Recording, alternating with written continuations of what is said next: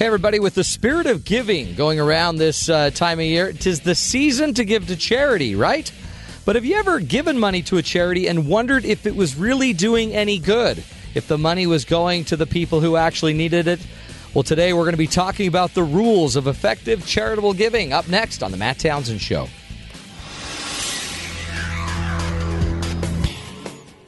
Good afternoon. I'm Shazia Mughal with Sirius XM 143 BYU Radio News.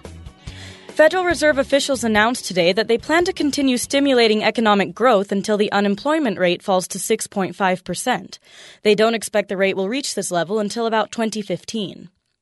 Government officials say no significant progress has been made on the fiscal cliff talks today. House Speaker Boehner and President Obama's chief negotiator spent hours trying to craft a deal last night, but officials say they both left the meeting without coming to a consensus.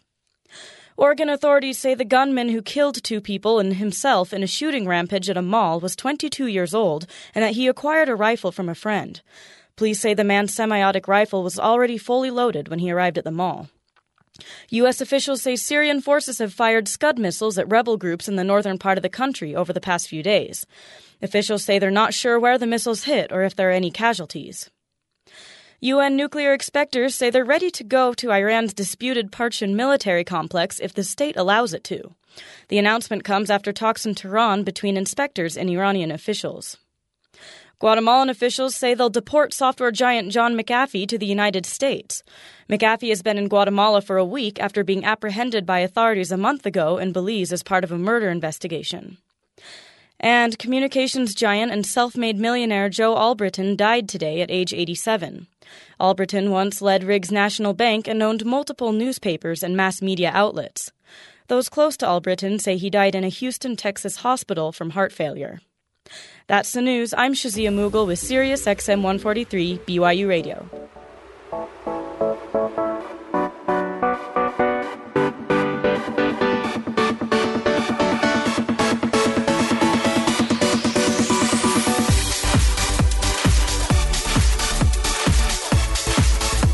Good afternoon, everybody. Welcome to the Matt Townsend Show. I'm your host, Matt Townsend, your life coach, your guide on the side. We do what we can on this program to help you and your loved ones grow healthier, smarter lives. You know, we want to give you a leg up on this crazy thing. It's hard to stay ahead of all the fun, exciting things that can be happening to us as humans. But you know what? If we don't learn, we're just bound to keep repeating all of the mistakes of the past. So on the program today, we are going to give you the tools you need to make sure you don't just keep making the same mistakes. That's pretty much the goal of the show, and we have a great team here to help us do that. As I look into their eyes, I think of, man, what a great team we got. I've got Skyboy here sporting his Spurs shirt. Apparently there's a Utah Jazz Spurs game tonight. You're going to that? Yes, I am. And are we taking any lady friends? No, not tonight because the tickets were expensive. We wanted to we were like, we could sit further away and take lady friends, or we could sit closer and not take lady friends. Priorities. Yeah. Well, okay. Now, can I just teach you something, Skyboy? I'm with Bryce on this one. I'm sorry. That's the Spurs.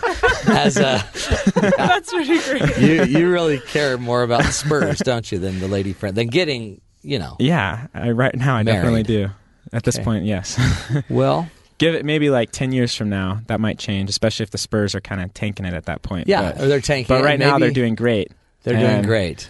And tonight they're going to lose to the Jazz. But no. No, they won't. I think that's great, and that's neat you're wearing the shirt. I think that's cool. That shows a lot of cool Spurs spirit.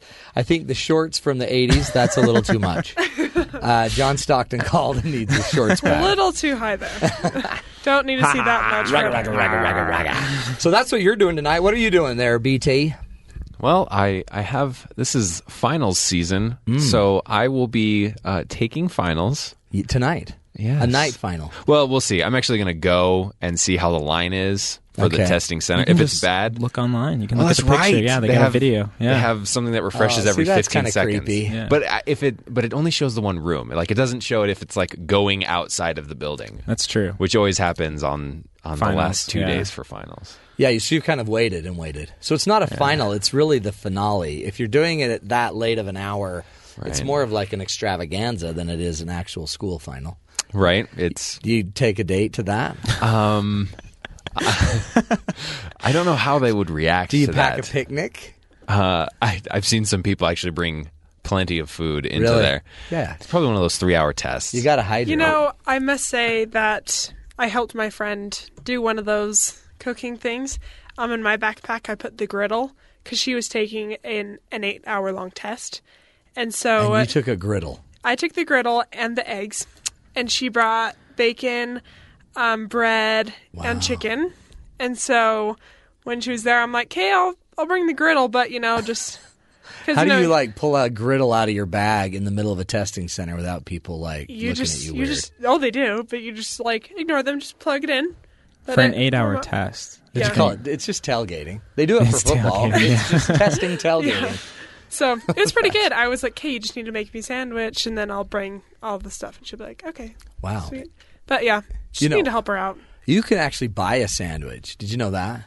You can just buy one. You can. Then you don't have to carry a griddle around. You could either buy one, or for the price of 2 sandwiches, That's probably right. here at BYU, you could make yourself 10. So That's right. I forgot. Starving students, low budget. I get it. I shouldn't say any more than that.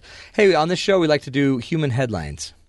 And on that, what we like to do is hear of the latest headlines. Tragic shooting, remember, at the Oregon Mall. That's, again, just another moment of... we had one here in Utah a few years ago that just changes you. And you never go to the mall, look the same, it never feels the same. And I've shopped at Clackamas Town Center when I lived in Oregon, and it doesn't feel like the kind of mall where you would expect something like that to happen. I think that's hometown mall. Really what left a lot of people in Portland feeling kind of in shock about this is there are scarier malls in Portland. That's not the one you'd expect this to have happen. Every time I hear it. So our prayers go out to all of you that were involved and just to the town. It takes a real hit on a town to have to kind of work through that. And good work to the police officers that were there. Very impressed with the I heard the police radio audio after the fact. How professional and calm Portland Police, Clackamas County Sheriff, even the security guards in the mall. At one point in the tape, there was a paramedic. He said, "I'm off duty. I'm in the parking lot." At that point, they had to turn a service down. But everybody was so orderly and calm, and I think that there were nurses on the scene that helped with the injured. A doctor was on the scene. It really, the scary thing about that, it rocks a town. It just shows you that there's some really good people, and luckily, it sounds like it could have been a lot worse than it was. So our prayers are with you, and that's part of the human news. Anybody else have some news about humanity? Maybe a little lighter stuff. Who's got some news? Well, it's 12-12-12, and earlier today it was 12-12 at 12-12-12-12. This is a big day. December 12th, 2012. I wonder how many people got married today. And there's a lot of photos people posted online at 12-12-12-12. Well, yeah, marriage, you mentioned that. Yeah. And I'm sure this is true all over the country, but I know the Los Angeles County Registrar's Office that handles a lot of that. Normally, you just drop in. You decide to just show up. I'm going to get married today. Yeah, it's today's like a great day to get married. Wedding. People booking 6 months in advance to get on this date. And at one point, somebody in the office said, "Well, if you're really desperate and just have to elope on 12-12-12, you better plan to pack a lunch and drive up into the desert and go to one of those offices where it's not busy, because the ones in the city's totally packed." Yeah, isn't that funny? It's a date. Yeah, but some people, I know my friend's actually, she got married this morning. Yeah. And so, her reception tonight. But, they just really like the idea, of being like, "Oh, isn't that so cool?" But, she had to book 9-10 months out. Yeah. So. Yeah. I had a friend, I still have him. He's still with us. He's 50. Today's his birthday, 12-12-12. And Barry Christensen, 12-12-12 50 years ago wasn't as big of a deal. 12-12, whenever the year was. Exactly. But now, boom, it's a huge day, 50 years old, Well, speaking of birthdays, there's quite a few stories around of these guys that are turning 12 on 12-12-12 at 12-12. Isn't that pretty cool? That is. I think so. I wonder what his favorite number will be. Exactly. 7. But yeah, there's 7. There's Come some on, boys Larry. from Montana, guy named Caleb Meeks, and then also there's a guy, Carter Carroll And there has to be a child born today at 12-12, right? That's going to make a lot of money somehow. Don't you think? With all Somebody's those going to throw a numbers. lot of money at him to be the 12-12 of 12-12-12 baby. In fact, I bet you everybody was skewing their birth records to be 12-12-12-12-12. Fudging the numbers. It comes in at 12 pounds, 12 ounces. 12 ounces. That's a giant baby. That's like, isn't that one funny? might not be worth it. Yeah. That one probably would raise a little suspicion. Well, and we lost the mother with that huge baby. 12-12-12-12. In fact, I can't find it, but there was a story today of a man that turned 100 today. 100 years old. Which means he was born when, Skyboy? 12-12. 1912. 1912. 100 years old today. I think his name was Stuart. He weighs in at 12 pounds, 12 ounces. 12-12, I think this is just the precursor to the 21st. You with me? It's the beginning of the end of the world? This is this is the precursor saying, hey, on the 21st, is it the 21st? Is that when this is all going to 21st. collapse? It's gonna start to create problems for everybody. I believe this 100-year-old gentleman you're talking about is him. Is that him? Now, his name is Lewis Stewart, is turning 100 today. He does not look 100. No, he looks great. He does not look a day over 95. He really looks good. He looks like just he's slightly 70. older than you. Don't you think? Well, hold on. Sky, what'd you say? I couldn't hear that. What'd you say? You? I think you just look a little bit younger than him. But, Really? Yeah. Gosh, I'm going to miss you, Sky. You were a great board op, and I can't believe this is your last day. So, anyway, we're going to say goodbye to Sky today on 12-12. 12-12-12. Just kidding. I'm just kidding. Yeah. That was kind of rude. I'm sorry, Matt. I'm sorry. I mean, I make one comment about your John Stockton shorts, and you go like that. That was just one comment about your age. That's true. Boom. But who's counting? Truce? Yeah. Until the next segment. So, any other news? Any other stuff going on with you kids? Matt, do you mind if I be a Scrooge? Or do you mind if I'd have it no other way. I throw down some bah humbug? Yes.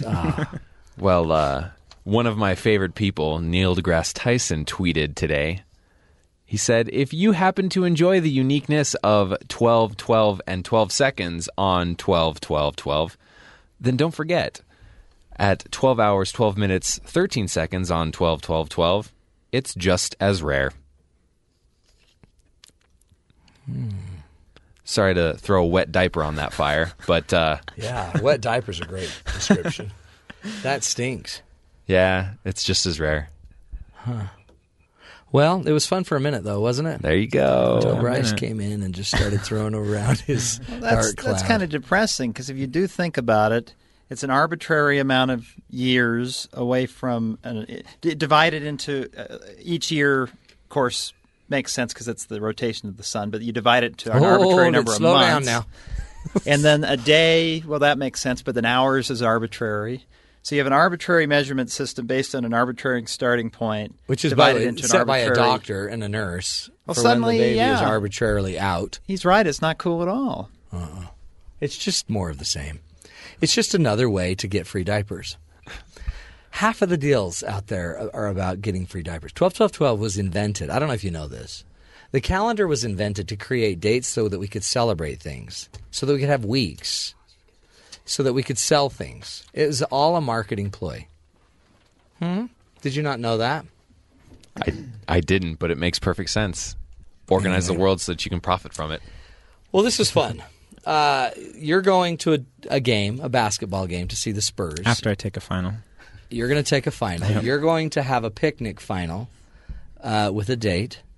Madison? Or just a normal final by myself in sadness. Okay. Eeyore. Okay. And I'll be Madison. at a reception. Oh, your friend's reception. Yeah. Oh, wait, just a quick note. You know, this whole obsession with 12-12-12. It's not just America. My friend from Germany just got married on their today. on their calendars. So I'm like, oh, that's pretty cool. 12-12-12 on their day. So it's everywhere. Yeah, everywhere. Guess what I'm doing tonight, by the way? What are you doing? Do you remember what we talked about yesterday that is like one of my least favorite things to do on earth? Go to the mall? Ooh, close. Caroling. Oh, that's right. You're caroling? I'm going caroling today. I know, with my church. Can you give us a little preview right now? I'm kind of grateful I have to take a final because I could be caroling. What I am going to do is make sure we call. I'm going to call both of you, and I'll call everybody, and I'm going to let you in on the call while I'm caroling because I know you would not want to miss that. Actually, I would like to see that. You want me to film it? I'll do a little video of us singing. Film it, and we'll play the audio tomorrow on tomorrow's show. Oh, that's a great idea. I kind of like that. I remember we talked about I don't like caroling. I think it's awkward. It's like if you just start busting into a song in an elevator. It's awkward. Everyone's looking at you. Well, they're not sure. Should I look at you? Should I look at the ground? It's like a train wreck. Should I hand him $1? Am I supposed to look? Should I get out and help? See, what you do is you should take lyrics and just look down at the paper the whole time so you don't have to look. That's a great idea. Yeah. Actually, and I think as kind of the leader, because we're going with a bunch of youth. And so as a leader, I'm going to just try to stand back and just let my voice do the talking. Why were you laughing? Nothing. That wasn't meant to be funny. Okay. Oh, my heavens, Skyboy. That's 2, man. 2 times you've been rude. Hey, do you guys know what we're talking about on the show today? What are we talking about? Charity. Have you ever just been sitting there downtown in a busy, metropolis, and all of a sudden some homeless person walks up, needs something, a panhandler. They want some money. They need some money. They obviously need it. They're hurting. Do you give? Or do you just sit there and rationalize and say, well, he's probably an alcoholic. I probably ought not give. I don't want to, push it and help him with his addiction. What do you do? Tonight, you're going to have it going to that game tonight. Yeah. Are you asking me specifically? Yeah, you're looking right at me. Yeah, so. just generally, specifically. Well, I remember I've given money before, but I remember one time when I was living in Florida for a while. We had some girls come up to us and we took them to. We were going into Popeyes to eat some chicken. So we're like, if you guys want to come, we'll get you some food. Yeah. So that's, to me, give them food.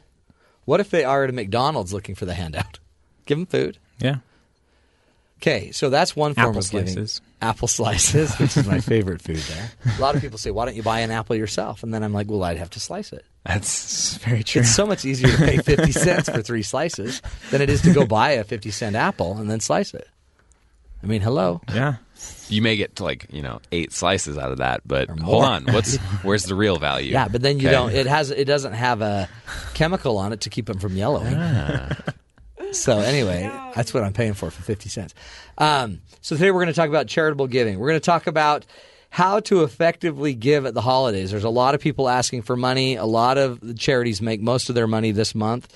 And who should you be giving the money to? How do you give it? How do you make sure this is an effective donation? How do you make sure that the money gets all the way to the end of the row, right? All the way down to the people that need it. That's what we're going to be talking about on the show. Effective charity, the charity that gets all the way where it needs to go. Thanks for joining us. We'll be back after this break right here on the Matt Townsend Show on Sirius XM 143 BYU Radio.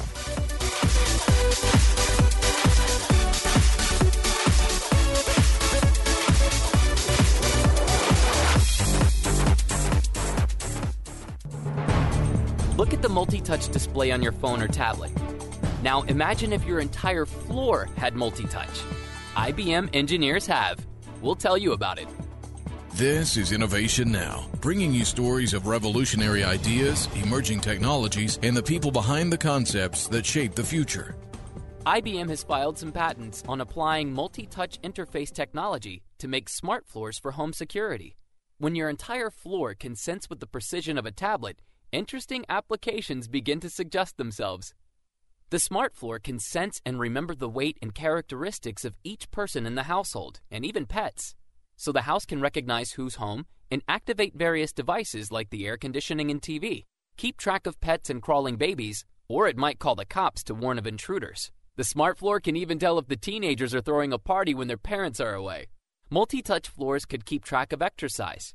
If you should collapse on the floor, it can detect that, take your pulse, and call an ambulance. It's not too far a stretch to add in video projection for dance floor moves, sports boundary markers, or that giant piano keyboard you want to jump on. You'll still have to wash and wax it, but I bet it could tell you if you missed a spot. For Innovation Now, this is Buddy Rubino. Innovation Now is produced by the National Institute of Aerospace through collaboration with NASA and is distributed by WHRV. Visit us online at innovationnow.us. For regular updates on BYU Radio programming, sports, and other behind-the-scenes news, follow BYU Radio on Twitter.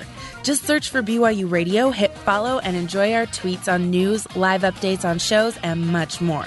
Talk about good.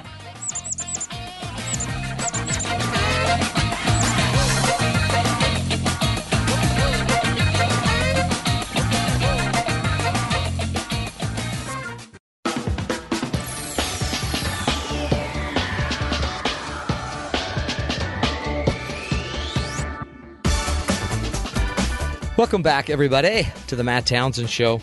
Hey, we're talking about giving during the holidays, and, you know, it seems like kind of a natural thing. You see somebody in need, you should just open your wallet, right, and start giving to these people. And then maybe you might start wondering, when does this end? If every exit I've got somebody that's needing help, do I just keep giving? Or we might just give it to an organization or, you know, some group. Some just give it to their church group. Some give it to the people ringing the bell, the Salvation Army. So we've tried to figure this out, and I've brought my incredible staff together. Madison Allred, also Alfredo, is with us now. Madison, you've looked into this a bit about giving and organizations. Mm-hmm. Specifically churches and religions. Okay, fill me in. Okay, so it's kind of common for people know for Christianity, you know, you have your tithes, tithes and offerings. And also, you know, when they pass around the collection plate, you can put in a few bucks, you know, for your priest. Yeah. But then some things that people don't know is actually this is really common in other religions. One's that probably the most closely related to Christianity as far as, you know, the chronologically is Judaism. Right. And they actually, it's kind of like in Bible stories when you hear, you know, like, they were gleaning from the fields, and it's actually a commandment that the Jewish farmers have to leave the corners of their fields for the starving to harvest for food, and they can't pick up any grain that has been dropped. And then they also have to give at least 10% of their income to the poor. So there's the tithe, the tenth. Yep. And so some religion, I mean, this isn't a new thing, right? We're giving tithes, they're giving it to the poor.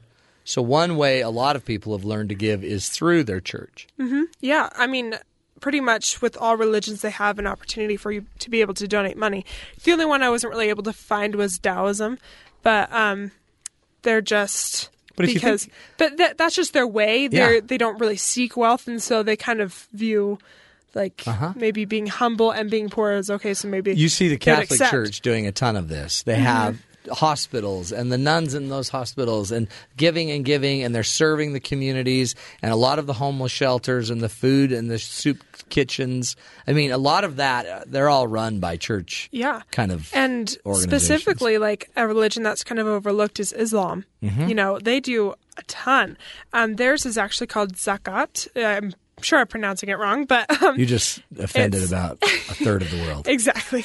But it's actually the fourth of the 5 pillars of Islam.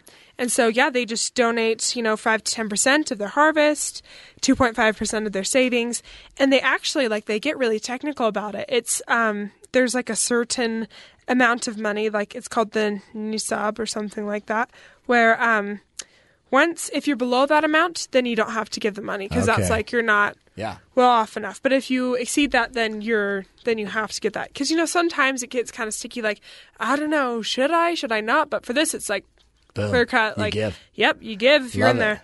Yeah. And in fact, the Mormon Church that we BYU. We're broadcasting from BYU campus. We kind of do a fast once a month. So we do a tithing too, but we do a fast where we don't eat. Our family won't eat. For a meal, or actually for 2 meals, basically. It's like the way I do it. It seems like you have a lot of experience fasting. Do you really do this? I mean, I do it for. How does it work again? I've done it. I've done it before. I've done it. What we do is we take the money for the food we would have eaten, and then we write a check, and that money then is called a fast offering, and then the church uses that to go take money and supplies to people that need it. They offer food and money for people locally as well. Now, Bryce has an idea that you don't just have to go through an organization, do you? I charity organizations make me nervous. The churches are churches, right? They know charity better than anybody. Yeah. And they're probably, in a way, better organized than some of these kind of fly-by-night that just appear. Exactly. There's a little more confidence for churches and organizations that do that. But it's the charity in our culture, we're not as interactive as we were, say, 40 years ago. Right. And so I worry to myself a little bit that we're not helping each other as much as we could be. Yeah, what do you mean by that? We're worried about people taking advantage of us. We're worried about scams. We're worried about things like that.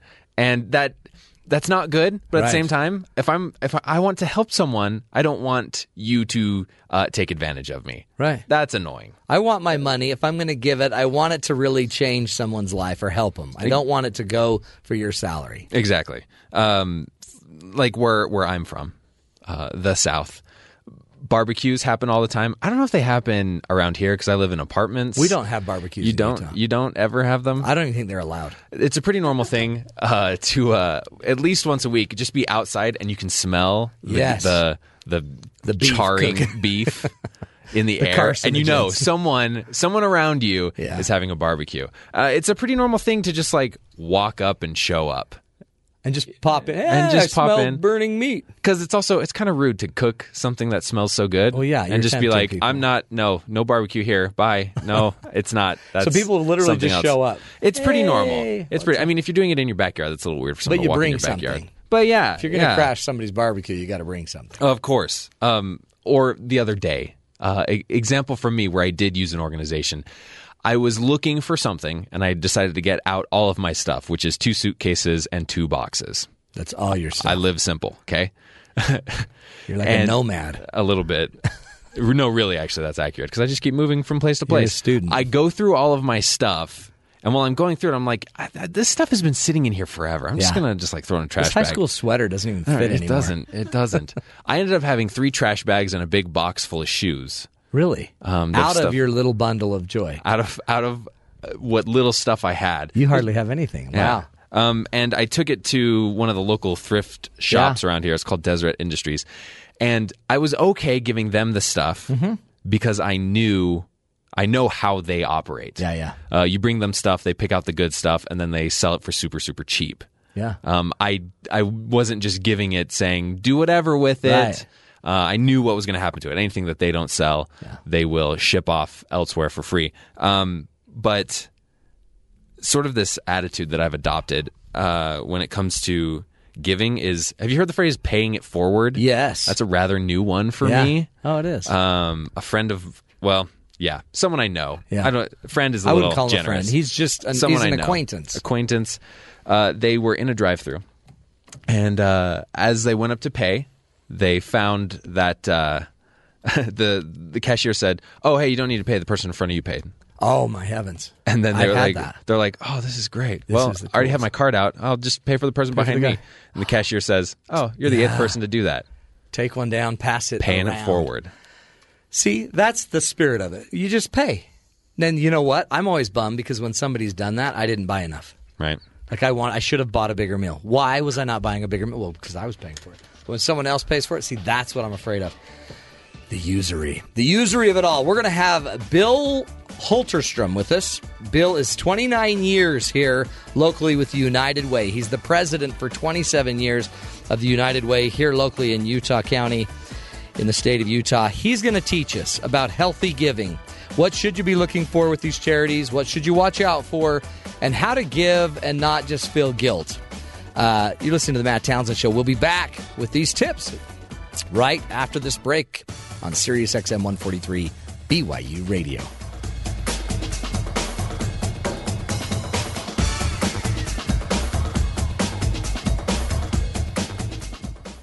For the 8th straight season, the Cougars are going bowling. Touchdown! Listen in on December 20th as BYU heads to the Poinsettia Bowl for a matchup with their old Mountain West foe, the San Diego State Aztecs. Cougars take the lead! The Poinsettia Bowl is on BYU Radio. December 20th, tune in at 6 p.m. Eastern Time for pregame coverage of BYU and San Diego State, with kickoff scheduled for 8 p.m. Eastern Time. Here on your home for Cougar Sports, Sirius XM 143, BYU Radio.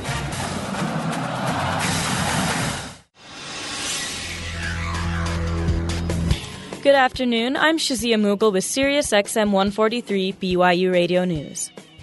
Federal Reserve officials announced today that they plan to continue stimulating economic growth until the unemployment rate falls to 6.5%.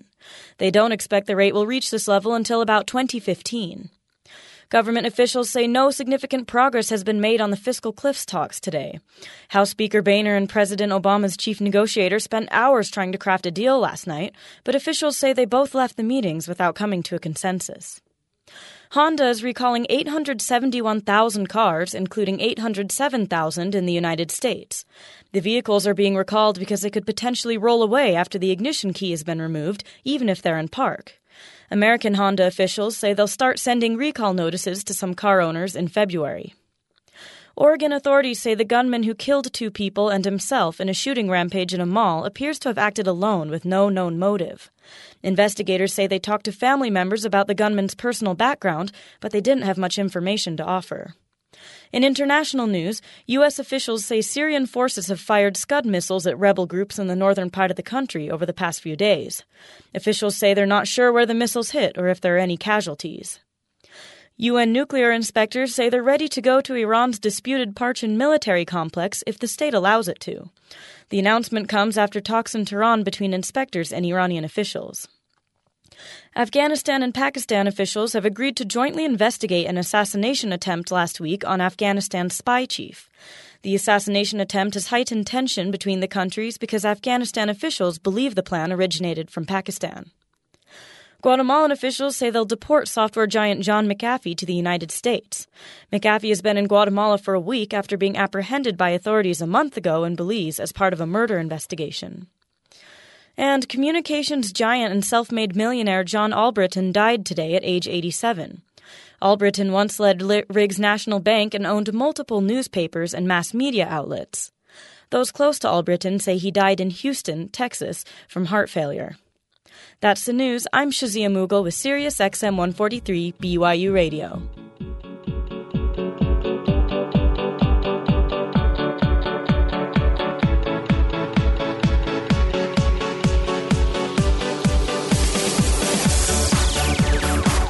Welcome back, everybody, to the Matt Townsend Show.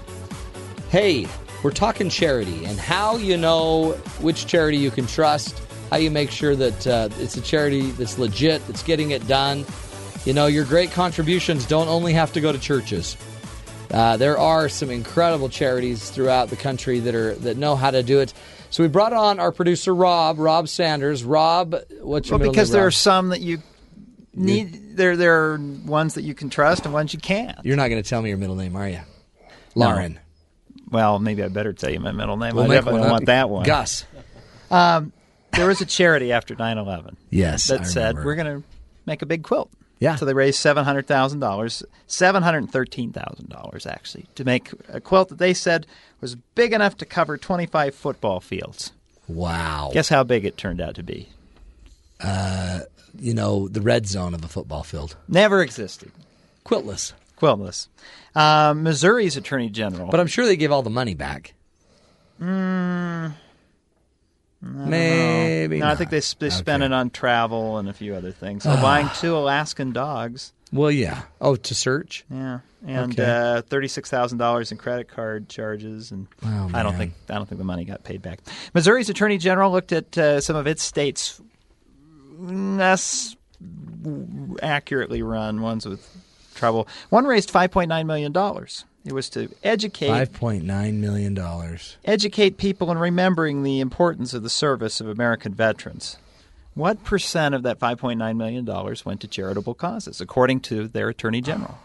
1%. 1%, correct. Oh, are you serious? Well, that's why they're being investigated. A popular hip-hop music artist raised quite a bit, about $500,000 in 2010. For what purpose? Charity. Just charity. How much of that went towards charity? 1%. $0. Now, just in case you think, it was an off year, maybe they had a lot of expenses or what have you. In 2009, they raised about the same amount, just over $500,000. But that time they paid 100%. How much? Yeah, well, 100% you guess? No. $500. $583. And finally, this wasn't charity, but just a marketing thing gone wrong. Oprah Winfrey teamed up with KFC to give everyone in America one free lunch at KFC to try their new chicken thing. And it turned into riots, sit-ins, and furor when the coupon system crashed and store managers stopped honoring the coupons. You owe me chicken. Give me chicken. So it's not. It's okay. It's charity. So we're going to talk with our expert here, Bill Hulterstrom. 29 years he's been working with a charitable organization, 27 as the president here in Utah County of the United Way.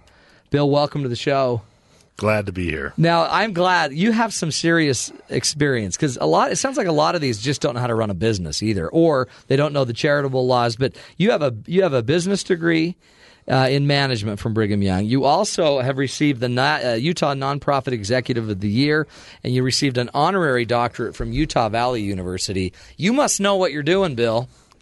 We've had a chance to see many good and bad examples throughout my career. I bet. And there are phenomenal great examples, and sadly there are too many bad examples. Well, it's got to bug you because this hurts you. United Way's big. And you've got your act together, and yet everyone else, some of these are they're giving you a bad reputation. And I frankly get frustrated not only at those who are perpetrating the abuse, but so many donors who so naively support that abuse. Yeah. I think it's culpability. That's right. No, it is. Buyer beware, right? I mean, it's or charity beware. You have to think. You can't just assume because he's a star and a singer that he knows how to run a charity. If you give only with your heart and not your mind, you're setting yourself up for failure. Yeah. And this is the season, though, right? And we feel guilty, and we go down and they're ringing the bells, and we see all the shows of all the people that are hurting, and somebody has a good charity, so we get our heart going, but we don't know where it's going. We don't know how it'll be spent. And I think of some of your relationship shows of years past, where heart and mind are necessary, and this does not stop with charity. Right. Your compassion for those on the street should match your heart and your mind. Yeah. What's the problem? What makes it so hard? You're running one. What makes it so? At first, it's got to be hard. Do you really only get your money in a few months? In my world, that's not true. Okay. But in many charities, that is true. Yeah. Many charities are honest about that, and other charities use Christmas purely as a way to exploit the heart. Yeah, everyone's feeling it. I have seen causes that are trying to raise money for a holiday meal, and the small asterisk that says, and any extra money will use for year-round purposes, knowing good and well they'll fund that holiday meal after 1 day of fundraising. Right. But they use that strategy year-round. And they're all paying for overhead. They're all paying for these offices, and they got to have offices. And overhead is legitimate. You need it. Right. Generally speaking, 20%, 25% is at the high end of overhead. Lower. Really? So what's the break? What should they be using towards the benefit of the charity? So a smaller, newer charity may have a higher overhead. Mm-hmm. An organization like mine would be in the 10 to 12% range, 13 maybe, some up to 15, 20. Yeah. But in the same respect, I'm going to give a caution that a 10% may not be a better organization than a 15%. Oh, yeah, true, huh? Because if you look at only the overhead, you're missing the impact. Right. So you may be getting low overhead, but their strategies for making a difference in the community are worthless. Well, and your ability to stretch that dollar to impact the maximum amount of people isn't going to be the same. So overhead's only one of the questions. That's true. The next is really what is the change in the community or in that individual with that donation. Yeah. That's a hard one. Yeah. Well, and some of these are so targeted. And it's interesting, too, because nowadays if somebody is in an accident and all the neighborhood will start raising money for them and you're giving to that, that's also a charity as well. And those probably are even the least regulated, the least run, and sadly managed. There are growing stories of abuse in that area. One of the things that people don't realize from even just IRS nonprofits is if you raise for the benefit of a specific individual, it is not tax deductible. Oh. So a lot of these causes are not well regulated because you can't put them to raise money for my neighbor for whatever cancer. Does not make a tax deductible gift. So they'll have to take a certain 40 whatever the percentage is and pay that on that. Oh, and so it's not tax deductible. Yeah. What are we supposed to do, Bill? Because it's really confusing. And I feel bad for these people. So the homeless person that just needs help, and you see them, and they're there every time you go down, and they're in the same spot, and what do you do? I think the question is what best helps. Yeah. If we're not careful, we judge it on, by giving them helps. Yeah. I'd almost equate the same thing if you had kids or teenagers. Yeah. And those are the same, I guess. Yeah, but apparently. if you have with your kids, you've learned not to just give them what they ask you. Right. You learn it's not compassion. And let me tell you the story that I use to illustrate this point and how we deal with some of the panhandlers. Yeah. I remember when my daughter was young, as kids are, you go through the counter of the store and there's candy there. And what do most tired kids have been going through there? Mom, I want it. I need it. Yeah. Caused a bit of a scene. Yeah. And of course, I was trying to be a good parent and said no. A sweet father came up, a sweet grandfather-like gentleman came up and handed my daughter a sucker. As a parent, I'm thinking, no, this is not the lesson I want her to learn. Yeah. So when it comes back to the panhandle in the corner is this the best way for me to help them? If there is a soup kitchen and or a homeless program 3 blocks down the street, am I not better maybe to let them be a little bit hungrier and be motivated to walk to that program and get the help 3 blocks down the street? Yeah. So inadvertently, sometimes we can actually keep them keeping them further away from the solution to the help they need. Right. Oh, that's true. And so I'm not saying not to be compassionate. So you can have compassion and still not give, but give to the homeless shelter down the street. And so I'll tell people, take that dollar out of your pocket, stick it in another pocket, and resolve to give that where they'll get a better meal, but they'll also get counseling, they'll get help. Yeah. No questions asked help is not always the most compassionate help. Well, and money's not the only reason people are homeless. Absolutely true. Mental health issues. I mean, there's so many other issues going on, and just throwing money at somebody is not going to fix a mental health issue. And so we have to figure out whether what we're doing, and you hate to use the term enabling, right? But in some respects, there's an enabling aspect to it that so many times you'll go into a downtown area and you know the services are but blocks away. Right.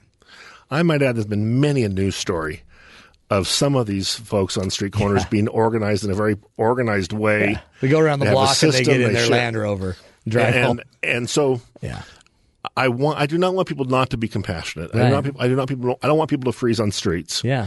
But I want us to use wisdom as we do that. See, I think it's a critical message. And we're going to take a break. When we come back, though, Bill, I want to know from you, because here we are at Christmas time. A lot of people are going to start ramping up, like Sub for Santas, where they're going to get all their family's money together and go provide a Christmas for a family. Sometimes that's good, I guess, and sometimes it also might have some hidden problems that people need to watch out for. Great topic. We're going to get into it. We're talking to Bill Holsterstrom, who's the president of the United Way here in Utah and Utah County in the state of Utah. He's been there 27 years. He knows what he's talking about. We'll be back giving you more tools on how to be effectively charitable. Make sure we're really serving people's needs. You're listening to The Matt Townsend Show right here on BYU Radio, Sirius XM 143.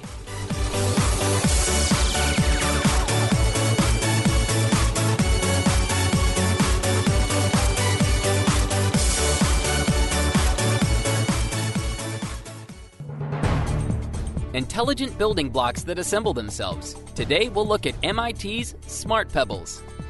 This is Innovation Now, bringing you stories behind the ideas that shape our future.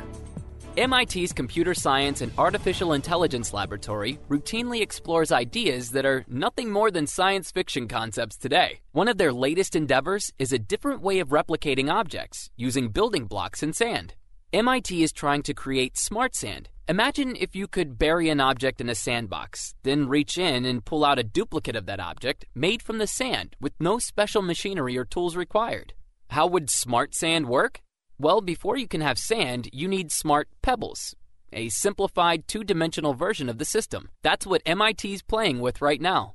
The pebbles are tiny, 10-millimeter cubes containing special magnets on 4 sides, which can vary their magnetism. Also inside each cube is some very tiny basic computer and communications ability. First, the cubes are made to surround an original object. Then a second batch of the cubes compare their arrangement to the first group and let the cubes that don't match the shape fall away. The rest use their magnets to stick together into the duplicated shape. For Innovation Now, this is Buddy Rubino.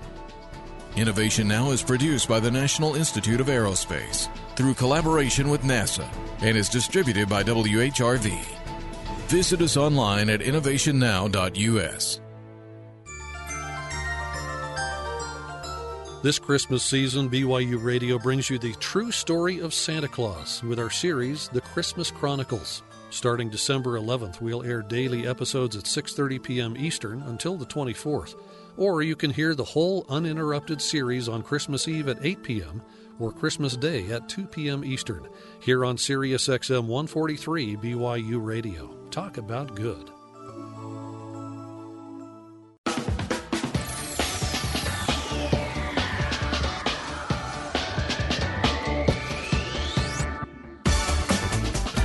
Welcome back, everybody, to the Matt Townsend Show. Today we're talking about charity and giving.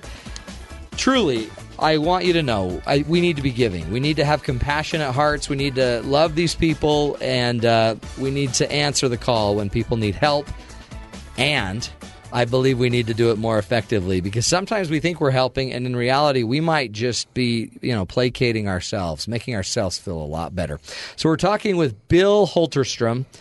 Bill is the president of 27 years. He's been the president of United Way here in Utah County in the state of Utah. And just a great dad. I would say just the supreme nonprofit executive kind of leader. He gets it. He's been around the block a few times. And Bill, this is the season of giving, right? So all Absolutely. These families need money. They need food. They need Christmases. And a lot of people at this season, church groups probably, scout groups, families, they combine all their money. They put together, in Utah we call it a sub for Santa. I'm sure they call it everything all over the country. Angel trees, giving trees. Yeah. We're going to provide the money. We're going to provide your Christmas. We get it all together. We load everyone up in the van, and we drive them to the poor part of town.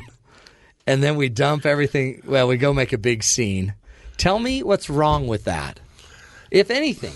I'm going to start with the thesis that if we're not careful, we can make a poor family feel poorer. Yeah. And I'll tell that by a quick story that happened to a dear friend of mine. A dear friend of mine had her husband who had a terminal illness. Before he passed away, they built their dream home, which was more modest than the other homes in the neighborhood, but it was in a nice neighborhood. On Christmas Eve, they found on their doorstep a box with presents and gifts and food. A remarkably thoughtful charitable gift. After Christmas, my friend comes in and tells me the story, and I asked her, how did this make you feel? In tears, she said, my neighbors think we're poor. One of the most common calls I receive after this is my 30th year of running Christmas programs, are from families saying, somebody dropped Christmas off my doorstep. They think we're poor. Yeah. And that does not build a family. No. You add to that whole challenge is we want to give our kids this great experience in serving. Right. So I've worked with youth groups before where we bring the whole group together. In fact, we bring the one teenage boy dresses up at Santa. We all go to the door, sing Christmas carols and summon Santa. I might add, destroying some poor 6-year-old's vision of Santa, probably. That's right. What happened to that young Santa? And we all kind of look in the door to see what a poor person lives like, with giving wrapped presents. Yeah. How many mothers would want their kids to receive a present that they didn't know what it was? True. And how many mothers would want someone else to take away that joy of gift wrapping for that family? In fact, there may be a family tradition where gifts come unwrapped on Christmas Eve. Yeah.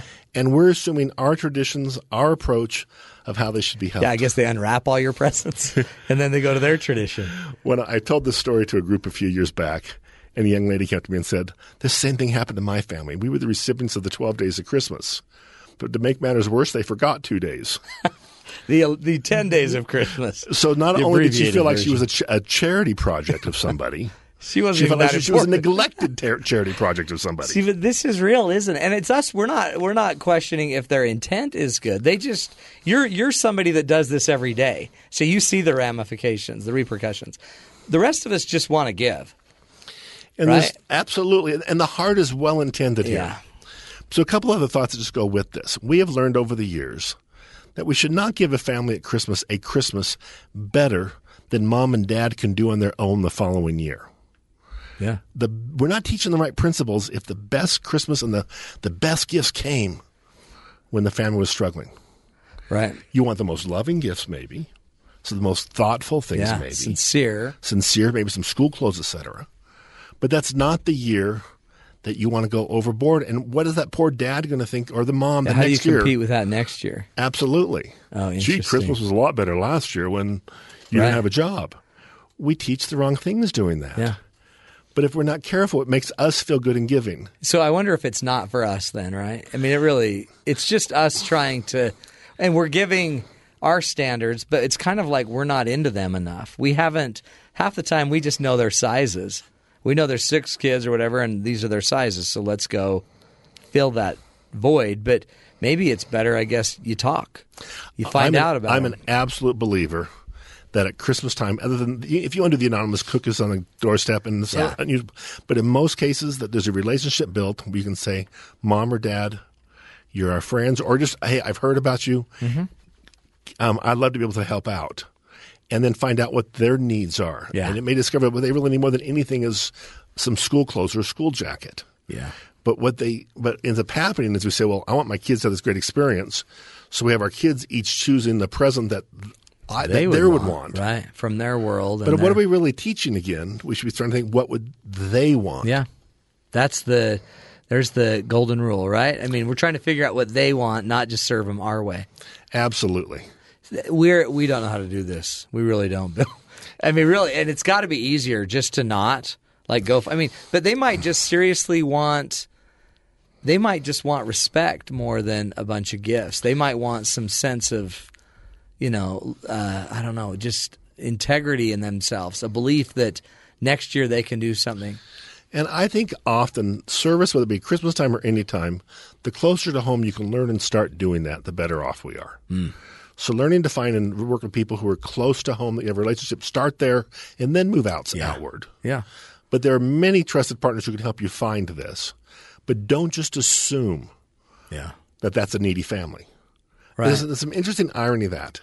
Think how many times you hear stories, whether it be in religious magazines or women's magazines or whatever, about the best Christmas ever was that Christmas which a family had very little. Yeah. And how meaningful that was for that family. Uh-huh.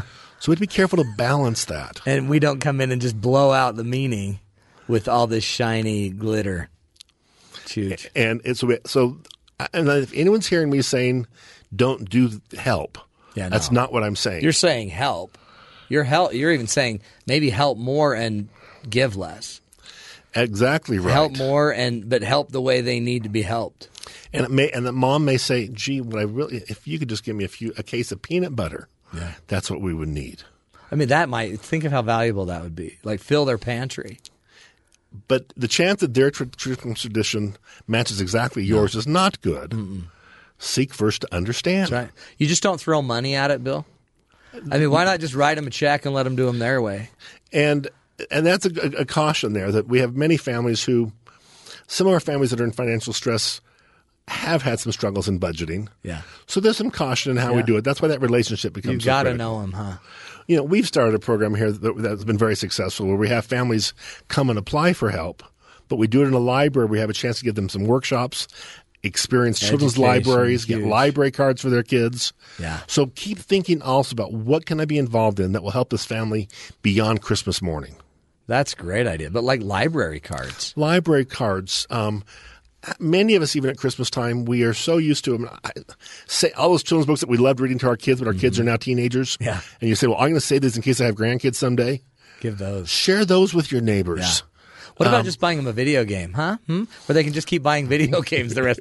Now they have to start buying all the latest. I mean, really, but that's what certain people are thinking. That's what I would think. Hey, a video game. Who doesn't want a video game? Have you ever priced the cost of batteries for a lot of these remote control cars that we give away? We give them, I know. And then they got to go buy a $50 battery for their Forerunner. And I always have a tough time knowing what my kids want for Christmas, but I can give you a list of 6,000 kids what they want. Interesting. And a lot of these things, we're setting families up for future cost and or disappointment. Right. When other things, I guess, books, education, I was just thinking, I mean, the parents. And what do you give the parents? I mean, the parents may just want clothes or... If you think about it, most parents that I know are saying, do something for the kids. They always say that. And so if you want to, on the side, do something on top of that. But nothing makes a mom or dad feel better when they know that their kids are going to school with good school clothes. Yeah. That pride that they have in coming for that. So giving Christmas things that will go beyond the day. Yeah. By the way, that's not bad advice for families in their own families. Right. To give things that will have lasting impact and not just a fleeting moment of fun. Well, and it's just we're so quick fix, aren't we? This is going to be our little Christmas Eve event. We've purchased everything. We're going to go have our good moment, feel good about it, talk about it for years. And we never really even check the wake. We don't know what happens 2 weeks later, 3 weeks later, 4 weeks later after we've churned through it. The unintended consequences can really be quite critical. Yeah. So we know that we want lots of kinds of caring to be structured and protected. You wouldn't want someone to go just on their own, do a surgery on you or go give you whatever. Yeah. But we have no thought about, do I know how to best help this family? Yeah, and you only heard about this family a few weeks ago, right? So that's exactly you right. hardly. I mean, most of the time that's the case, unless you're just giving to somebody in your community. And that's based on creating a relationship of trust, etc. Start listening, start learning what they need. There's a great principle here. You never know what someone needs until you know what they have. Yeah, isn't that great? You got to know them. You got to know. In fact, you got to know them to serve them. You got to know them to know what not to do too.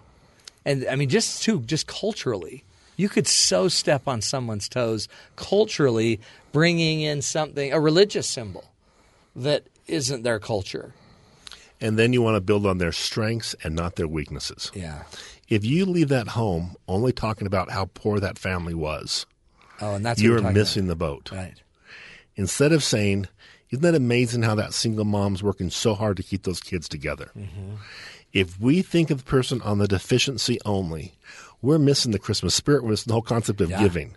Yeah. But that's how we're used to raising and organizing. So when we try to get all of our group together to help the poor, we only describe them on their deficiencies. This child could be fed for a week for $1. And you see terrible. this, and you see the flies on the child's face, and you're thinking, and I think that's why people really question, because I should feel sad and compassionate, and I guess that would motivate me, but maybe something else should motivate me. It's building on strengths instead of weaknesses. Yeah. And those commercials you're describing end up creating a distrust.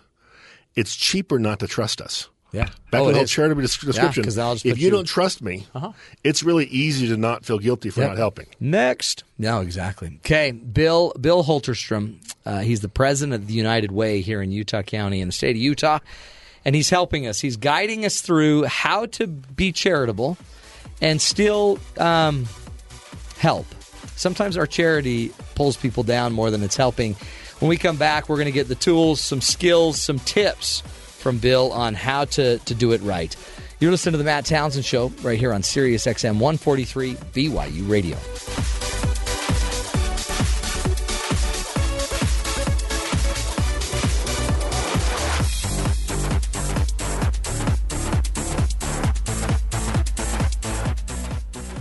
KBYU-FM, HD2 Provo.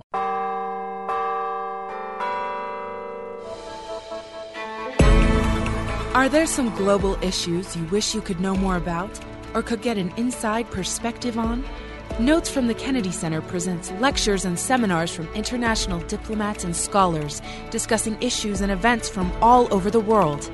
Become a more informed global citizen and tune into Notes from the Kennedy Center, weekdays at 2 p.m. Eastern here on Sirius XM 143 BYU Radio.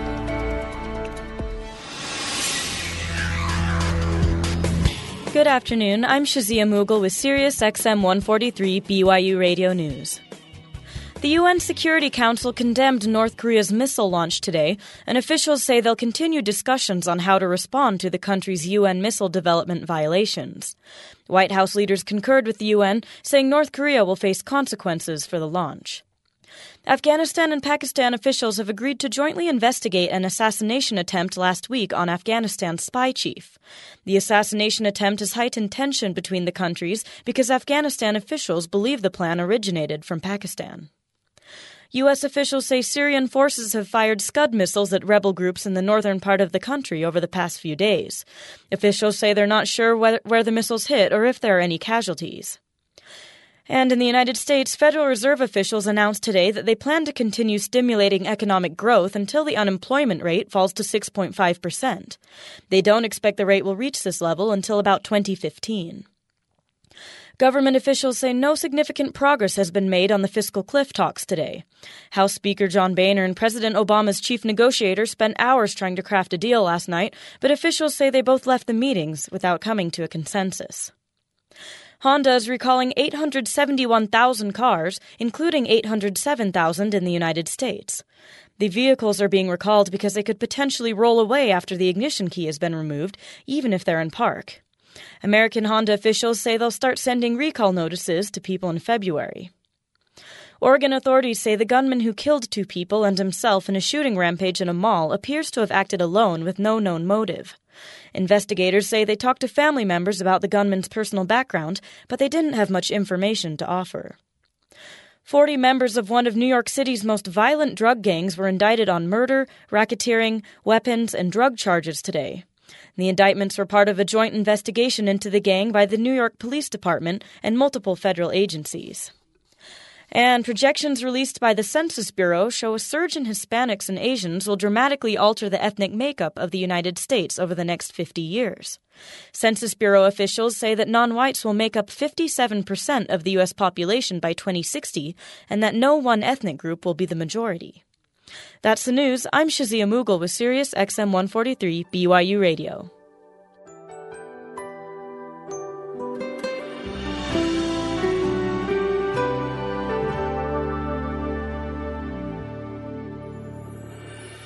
It was almost Christmas time. There I stood in another line, trying to buy that last gift or two. Not really in the Christmas mood. Welcome back to the Matt Townsend Show. Now, when you heard that song, what did you think? Did it start to create emotion in you? We're going to talk about that at the end of the show. Some people, on our team here really can't stand that song, which seems bad, but a really good charity can ruin a good song. And so we're talking to Bill Holterstrom. Bill is the president of 27 years. He's been the president of the United Way here in Utah County in the state of Utah. Married with 2 teenagers, has a bachelor's degree in business management. He's won Utah's, I don't know if you win it, he's been awarded Utah's Nonprofit Executive of the Year, and he's an honorary doctorate from the Utah Valley University. Bill, thanks for joining us. Glad to be here. It really, it almost seems taboo, to badmouth charity, but some of them have really not done a great job. And then there's others like you in the United Way that just keep plugging along. You just keep doing it and doing it. And I'm sure United Way's even had problems somewhere here and there, but you get it. One of the real challenges is how do we turn ourselves into proactive instead of reactive charity participants? Yeah. How do we proactively, you think about most anything else that you do in life, whether it be choosing a restaurant, whether it be choosing a doctor, you proactively do your homework. You think it out, yeah. You think it out. You use your heart and your mind. Right. For some reason, we get into this charity space, and we often just fall for the heart portion of it. Right. The right logo, the right music, the right little cute picture of that cute of the little dog kid. Or whatever your charity is. I mean, right? I'm jealous of any charity that can just have a cute puppy and raise their money. Wouldn't that be? Yeah. But I say that not disparaging any other. But I'm saying if we can proactively say, where do I want to make a difference in the world? Mm-hmm. And then you have to also decide, do you want to make that difference just in the short-term little flash in the pan? Or can you really find a way to make a difference in long-term? Yeah. So you have to really try to find a charitable interest that matches your values. Right. It's not a money issue. It's kind of a values and who brings the solution. It's like anything. If you want to go buy internet, you can throw your money at a million companies, but some of them won't be able to bring the solution you're looking for, and you'd go investigate. So, what's the download speed? You could figure all of that out, but you're basically saying the same thing with a charity at Christmas time. Who's going to be able to deliver long-term the changes that we need? And let's have realistic expectations of what those changes are. Yeah. If we're not overly simplistic, we say who helped the most number of people. Right. And I refer to that as a depth versus a width issue. You can help a lot of people a little, or a few people a lot, or somewhere in between that. And there's a good rationale in all of those. Well, and then you almost sometimes see the government arguments that, I heard somebody say everybody needs to have a home, and I'm thinking, no, they don't. I have a home. I don't want my home. It's a lot of work. And I'm fairly on top of it, but my wife's really on top of it, and we seriously question it every day. And we're still behind the ball. So some people probably feasibly can't. So why not an apartment, or why not a shelter where we can get there and find out what's going on? And so we have to decide really what do we really want to have change in our community? Right. Do I want to be more involved in a prevention issue where it's with education, whether it be helping – the research shows if I can get third graders to read at grade level, it changes their life for decades to come. Right. So do I focus on those kinds of areas? Does the organization I want to support align that way? Or are they just playing the heartstrings in such a way that look at these children, that really don't create the impact? So one thing we work on, if we want to make sure charity works right and is really truly serving, we make sure we know what our goals are. How do we want to impact the world with some of our extra money? And we make sure we align to those groups. Absolutely. And believe it or not, yes, money is needed. Yeah. We need to use the money to be able to leverage, even in my community, which is the number one volunteerism in America. Oh, is it really? I did not know that. Number one volunteerism in America in Provo, Utah. Wow. By almost 10 percentage points. Yet it still takes money to manage effectively and orchestrate so the volunteers are doing the right things, not just on top of each other. And real leverage and real change. Absolutely. And then what else do we need to do? So we got to they've got to have money too. So and you talked earlier that we should be looking at some of their numbers, their ratios. You do care about overhead, but I want you to look beyond just the overhead. Overhead is one of the pieces that matters. Right. But the number that matters far greater than that is what is the impact. We don't choose a restaurant by what its overhead is. Right. We choose a restaurant which gives us the best value and the best satisfaction for what you want. So what charity best aligns in providing the best, whether it be a children's therapy, whether it provides the right approach to the homelessness, which charity actually has the outcomes, the measurements that shows that it's making a difference. And I might add, that can be expensive for a charity, which may actually increase the overhead by a dime or two. So overhead might be higher, but their impact is deeper and better. And if they can't afford all that research, they at least have some research that they're basing their theory of business on. Yeah. We're doing this because all the research shows that if I do this for the first grader, this is what happens when they're in high school. Yeah. If I do this with a third grader, I'm going to reduce the amount of drug abuse, et cetera. What do I do to diminish just my inherent guilt that I'm not acting on anything? I mean, it's like even the check writing, I guess it's probably still not good enough for our heart that says, serve, do more. Well, the remarkable thing is that guilt is a terrible motivator. Yeah. We will work around that dissonance of guilt rather quickly. So we'll be done with that. If guilt is our motivator, it's not a very sustainable action that you're getting into. Right. So I think it has to be more of a proactive plan of saying, here's how I want to make a difference, and proactively go from it. But if you follow just a guilt response to it, you're going to find yourself turning the corner from that one rather quickly. And you'll just keep throwing money probably just to allay the guilt. Absolutely. I guess, too, charities want your time just as much. Time and money. Energy. And, in fact, time and money are often – and some people can give more at one time in their life than the other. Yeah. I do know from experience, and I've had many great leaders who tell me this, if you wait till you have enough time, you'll never volunteer. Right. If you wait till you have enough money, you'll never donate. Those are great rules. That's right. So it's not about, hey, someday I'll donate a lot and just be able to write big checks for people. It's right now. So if you don't have the spirit then, now you won't have it then. And I don't know anybody who says they have too much time. Right. I've never met a person who says they have too much money. Right. It's true. You will donate as you are now. Exactly right. That's pretty telling, isn't it? Because some of us just aren't in the vibe. We don't do it. We don't. Some of us might even write checks, but we don't. It's not from our heart. It's from our guilt, or it's from our obligation, or it's from what my wife says. And it is true that women are the primary facilitators of donations. Are they? Lots of research on that. Yeah. But the idea that even if you want to put your time into it, I always say find a short line to do that, not a long line. Oh, everybody wants to serve a meal to the homeless on Christmas Day. Or Thanksgiving, exactly. On Thanksgiving. That's huge and line. I already know that all the TV stations are going to cover that volunteer experience. But you had to sign up for that long time ago. Find the shorter line. That's a great point. It's easier to find volunteers to help that cute little 3-year-old than it is that less cute 14-year-old. Temperamental 14-year-old with a mood disorder. So find the shorter line, and if you spend both your time and money, focus where you're putting your time. The more you invest your time in it, the more you'll be able to contribute. Yeah. If you only come in once a year, I can give you a broom and I can trust you to sweep. Right. That I can. But they need to also be able to trust that you can keep doing what you're doing. So it's a bigger investment because they don't have to retrain someone else. But if you really get the relationship, rather than you sweeping, all of a sudden I'm turning you into a mentor who has a long-term relationship.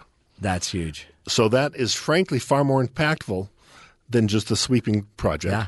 Frankly, we love to make crafts, we love to make things. Those things are needed. But let's balance that with that real one-on-one experience or that group experience you can have in volunteerism that truly builds community. Yeah. It almost seems like the community, without all of this, this is the fiber that tightens the community together. And in a weird way, it feels like it's kind of getting looser. We're not as we can't just rely on the charities just to come in anymore. I mean, so many of us are relying on everything else. We're relying on our insurance and our government and all of these other sources. And it's almost like charities, even churches, have just kind of been relegated to a different space. Robert Putnam, the author of Bowling Alone and Better Together, has some phenomenal research on this lessening of the social compact of the social capital in the community. I'll give you just a simple example of that. The more adults that know a child's name, the more likely that child is to succeed. Oh, I totally So the purely act as a neighbor, knowing people's names, makes a neighborhood better. Right. The more neighbors that know each other, the lower the crime is. So the charity that I'm describing is not only through the formal structure, which of course I work for. Right. It starts the value basis in the neighborhood. Yeah. Heart to heart. There. I've often have said, love thy neighbor includes the person you share the fence with. Oh, that one? Yeah, but he's a jerk. He didn't even want to pay for the fence. That is such a good point. Tip O'Neill says, all politics is local, right? Absolutely. All charity is local, right? So your conversion of charity should really start locally. Absolutely. In your most inner circle, home, and then move it out a notch. It's powerful. And for many of my friends, and I've worked a lot with university students who want to go serve the world internationally. Yeah, Peace Corps. My advice is, and I love the Peace Corps, Yeah. but learn how to do it at home first, and you'll be far more valuable abroad or across the country, across town, if you learn how to do it in your own neighborhood. You know what's so powerful about that is you don't need, just because it's Christmas, you don't need to go ramp up some big charitable donation and Sub for Santa program. Maybe just memorize the names of the kids in your neighborhood. That'd be a fantastic thing to do. Find out about their parents. Play ball, coach a team. But you can also take that same extension and say, well, I'm aware that many community groups are collecting books. Yeah. So if you have that charitable spirit, love the shopping, go buy children's books. Yeah. And there's so many programs that need children's books. Such a great idea. And I might add, children's books are far more needed than just one more teddy bear. Right. Oh, if you need a teddy bear, come to my house. I've got 500 teddy bears for you. I'll remember that. I'm trying to get rid of them. I may be calling you on Christmas Eve when we're short. If you are, no, you know what? I'll bring you a bag of teddy bears. In fact, it's funny because then, everyone brings a kid a bear. Every parent, every grandparent, and you're like, no more bears.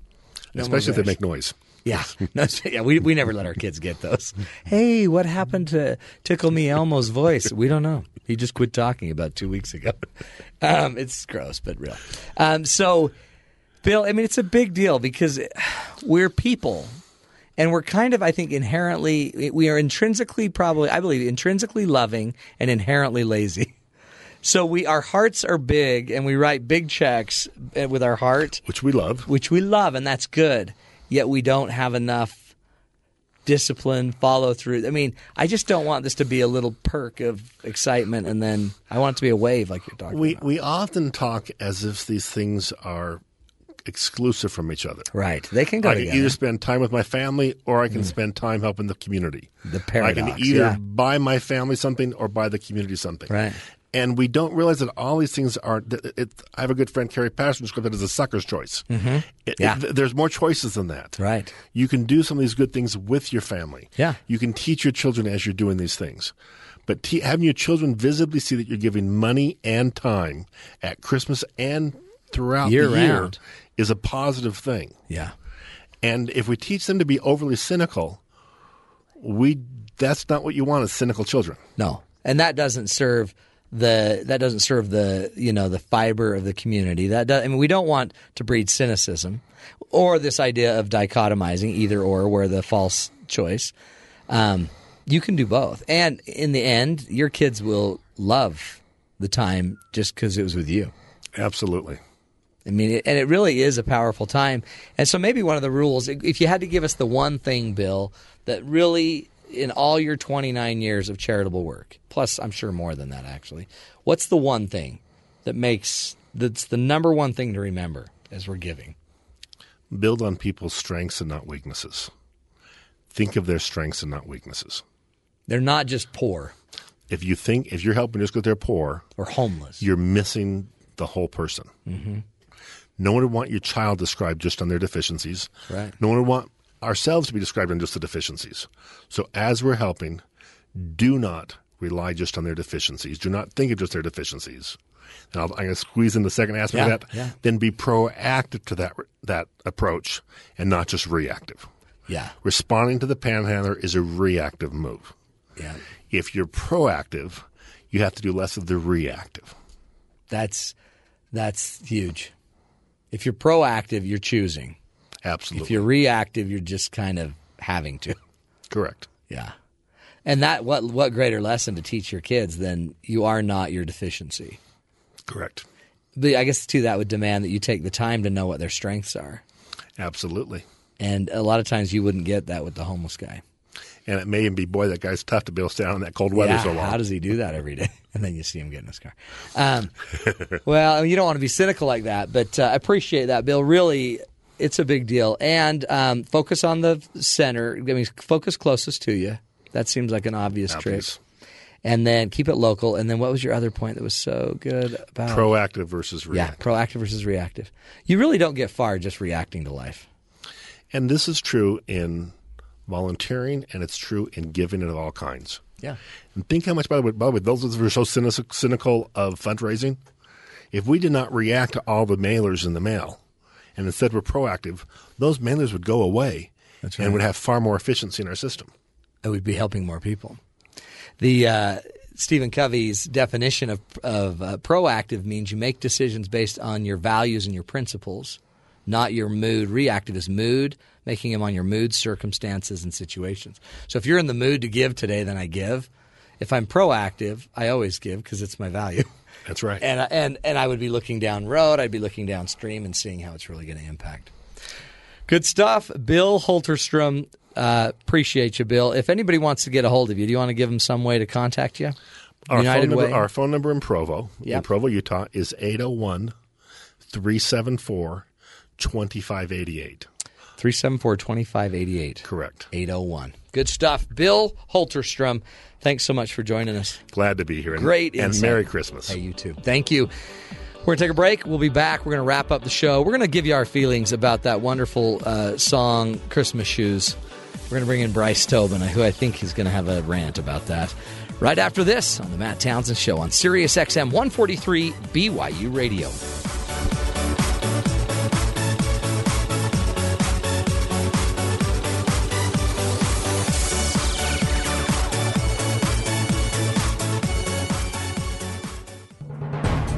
A new way to screen your genes may explain how to escape hereditary diseases.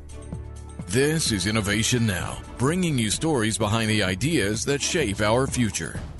The Human Genome Project was completed in 2003, but not really. Scientists are still studying data from that project daily, looking for connections and explanations for everything from how fingernails grow to how some people seem immune to heart disease. So far, many of these connections and relationships remain an unsolved puzzle, but looking at the puzzle pieces differently may reveal new answers. According to Dr. Stephen Quake at Stanford University, unwinding the chromosomes to study each half of a gene separately could prove key to understanding genetic diseases. You can think of genes as a form of data storage, and chromosomes contain backup files. If you have a mutation in just one chromosome, you might not inherit the disease caused by that mutation because your other chromosome has a working backup of the correct information. That's why Quake developed a sophisticated matchbox-sized rubber chip that can separate the 23 pairs of chromosomes in the human genome so they can be analyzed individually. Now, he's working on ways to automate the chip to make it less expensive and easier for more researchers to use.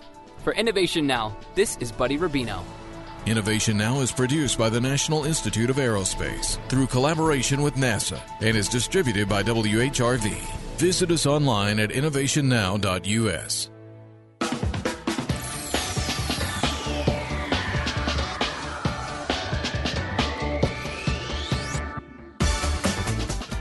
Wrapping up the show here on the Matt Townsend Show. Today we've been talking about charity and giving. We all have the heart, the desire to give. Sometimes there's better ways than others to actually make sure it happens.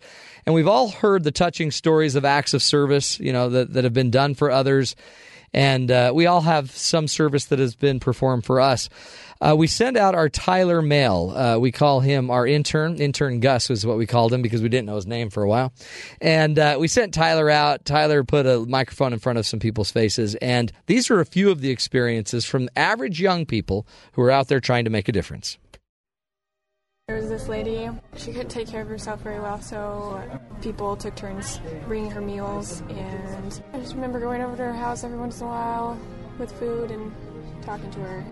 So several years ago, it was around Christmas time, and so we decided that we'd go around Salt Lake and look at the shops and try to find the gift for my mom. But we noticed as we were pulling away that one of the workers was coming out of the back door, and he wasn't dressed very nice. You could tell it had been a long day of work, and as we were pulling away, my dad just really felt prompted that we should give this man just a few dollars, and just gave him the money and said Merry Christmas and hope he was having a good time of year, and told us that he was so grateful for this because he didn't have any money to spend on his daughter for Christmas, and that this money was just going to go towards a small gift. Well, I thought of a time this summer when I was home and downtown with my mom, and as we were walking along, we saw a man on the side of the road that was homeless, and he had a sign that said, "Anything will help, please, God bless." And there was I think a Wendy's nearby, and so we took him in there. He ordered what he wanted, and we paid and left, and it was just something small, but I think it really helped him that day. I volunteered at a children's shelter, and it was really cool because you do some cleaning there and a little bit of cooking and stuff like that, and change diapers. But you also just get to play with the kids. I recently got to go and visit the Utah State Precinct for troubled girls, and we got to play games with them and stuff like that, and they were really good kids. I love the classic, drop off the presents at the doorstep. My family's done that a couple times for some people we knew. Dad was out of work and we got a bunch of presents, and it makes it exciting going up to the doorstep and dropping it off and running away, and they don't know who did it, and we all had fun, and you feel good inside. And it was cool because years later we had moved and my dad was out of work, and someone kind of did the same thing to us, dropped off an envelope with some money that we were able to get a new printer for us. Last year at Thanksgiving, someone ding-dong ditched us and left some Thanksgiving food on the doorstep for us. One that sticks out was actually last year around finals week. I went home back to my apartment, and there were just some notes that were just left by my bedroom door just from girls on the board, and it was just something that just put a smile on my face and kind of helped me lighten my load and just remember that someone's thinking of me. Well, what immediately came to mind was just a couple weeks ago during the last week of classes, I had several short papers due, and then I needed to get started on my longer papers as well, and I didn't have time to make a really nice dinner for me and my husband, and my visiting teachers came over and surprised us and brought us this feast So I had this really, pretty much angelic sister. I remember one time, she wasn't even living by me, and so she had to, walk all the way down with this huge bag of stuff, and it had, this big gallon of orange juice, and, Advil, and, cold medicine, and, cough drops. It was just, the ultimate care package. Last semester, I was trying to get on a plane, and I didn't have a passport because it expired. And it was the day before, and I found a passport office, but I didn't have a car. And my sweet, sweet visiting teacher drove me to the passport office in the middle of the day. She cleared her schedule and waited for an hour while I got my passport renewed, and then drove me home. Well done, Tyler Mail. So there's just such a cool spirit to that, isn't there? I mean, that's charity right there. Yeah, today was a good one to go around and talk to people about what they felt about charity and stuff. And actually, behind the scenes story with this, there's a couple girls in there who were actually sisters. So I went up and started talking to them. One of them talked about the story of her sister helping her out. And then, so that went on. Then afterward, they just said, wow, that was just a really good conversation. I just feel really happy now that we talked about that. There you go. And I don't know what they were talking about before, but it was kind of nice to know that by asking this question of what have you done for someone else and what have they done for you, it just kind of changed how they were feeling today. See, the spirit of charity, and that's what Bill was alluding to earlier, is that there's also a feeling to this. There's the act of getting your charitable act done. Then there's the feeling of just – the feeling's what keeps giving, because they can just reminisce, remember the story, share the story, and the feelings come back. Cool stuff. Now, we were going to wrap up the show talking about a song called Christmas Shoes. But we decided we're not going to do it because it's just being rude. But we're going to do it another day. We're going to save our rudeness for another day. But I'm going to challenge you as parents, as grandparents. We don't want to give the spirit that you shouldn't be out there giving. You need to be charitable. We truly believe in that. It's a big part of, I think, life. I also want that you're out there teaching your family, your kids, your grandkids, that charity is not something we just do for Christmas. It's not something we do around the holidays. I love some of Bill's advice that you go for the shorter lines, right? The big lines of everybody wanting to serve at the homeless shelter, that's great. However, there's smaller lines of just somebody in your neighborhood that needs dinner made for them, and they just need a break, or somebody needs to take their kids before they're shipped away to China. So will you just ask yourself in your heart as you're driving home today, what's the most important thing you need to do as a neighbor, as a husband, as a friend, as a community person, as somebody that is just a caring, loving soul? What's the most important thing you need to give back to your family, to your community? And will you just answer the call and go and do? That's the challenge for the show. I think it's actually the challenge of life. Remember, we're here for you. The goal of BYU Radio is to help you see the good in the world. There is a lot of good going on out there. Not every charity is trying to scam you. And even those that maybe do end up scamming you probably didn't even mean to. But use your brain. Use your heart. Remember, you're worthwhile, and so are the people you're living with every single day. This is the Matt Townsend Show from all of us to you. We hope you have a great day. We'll be back tomorrow for more insight on how to take your life higher. You're listening to the Matt Townsend Show on Sirius XM 143 BYU Radio.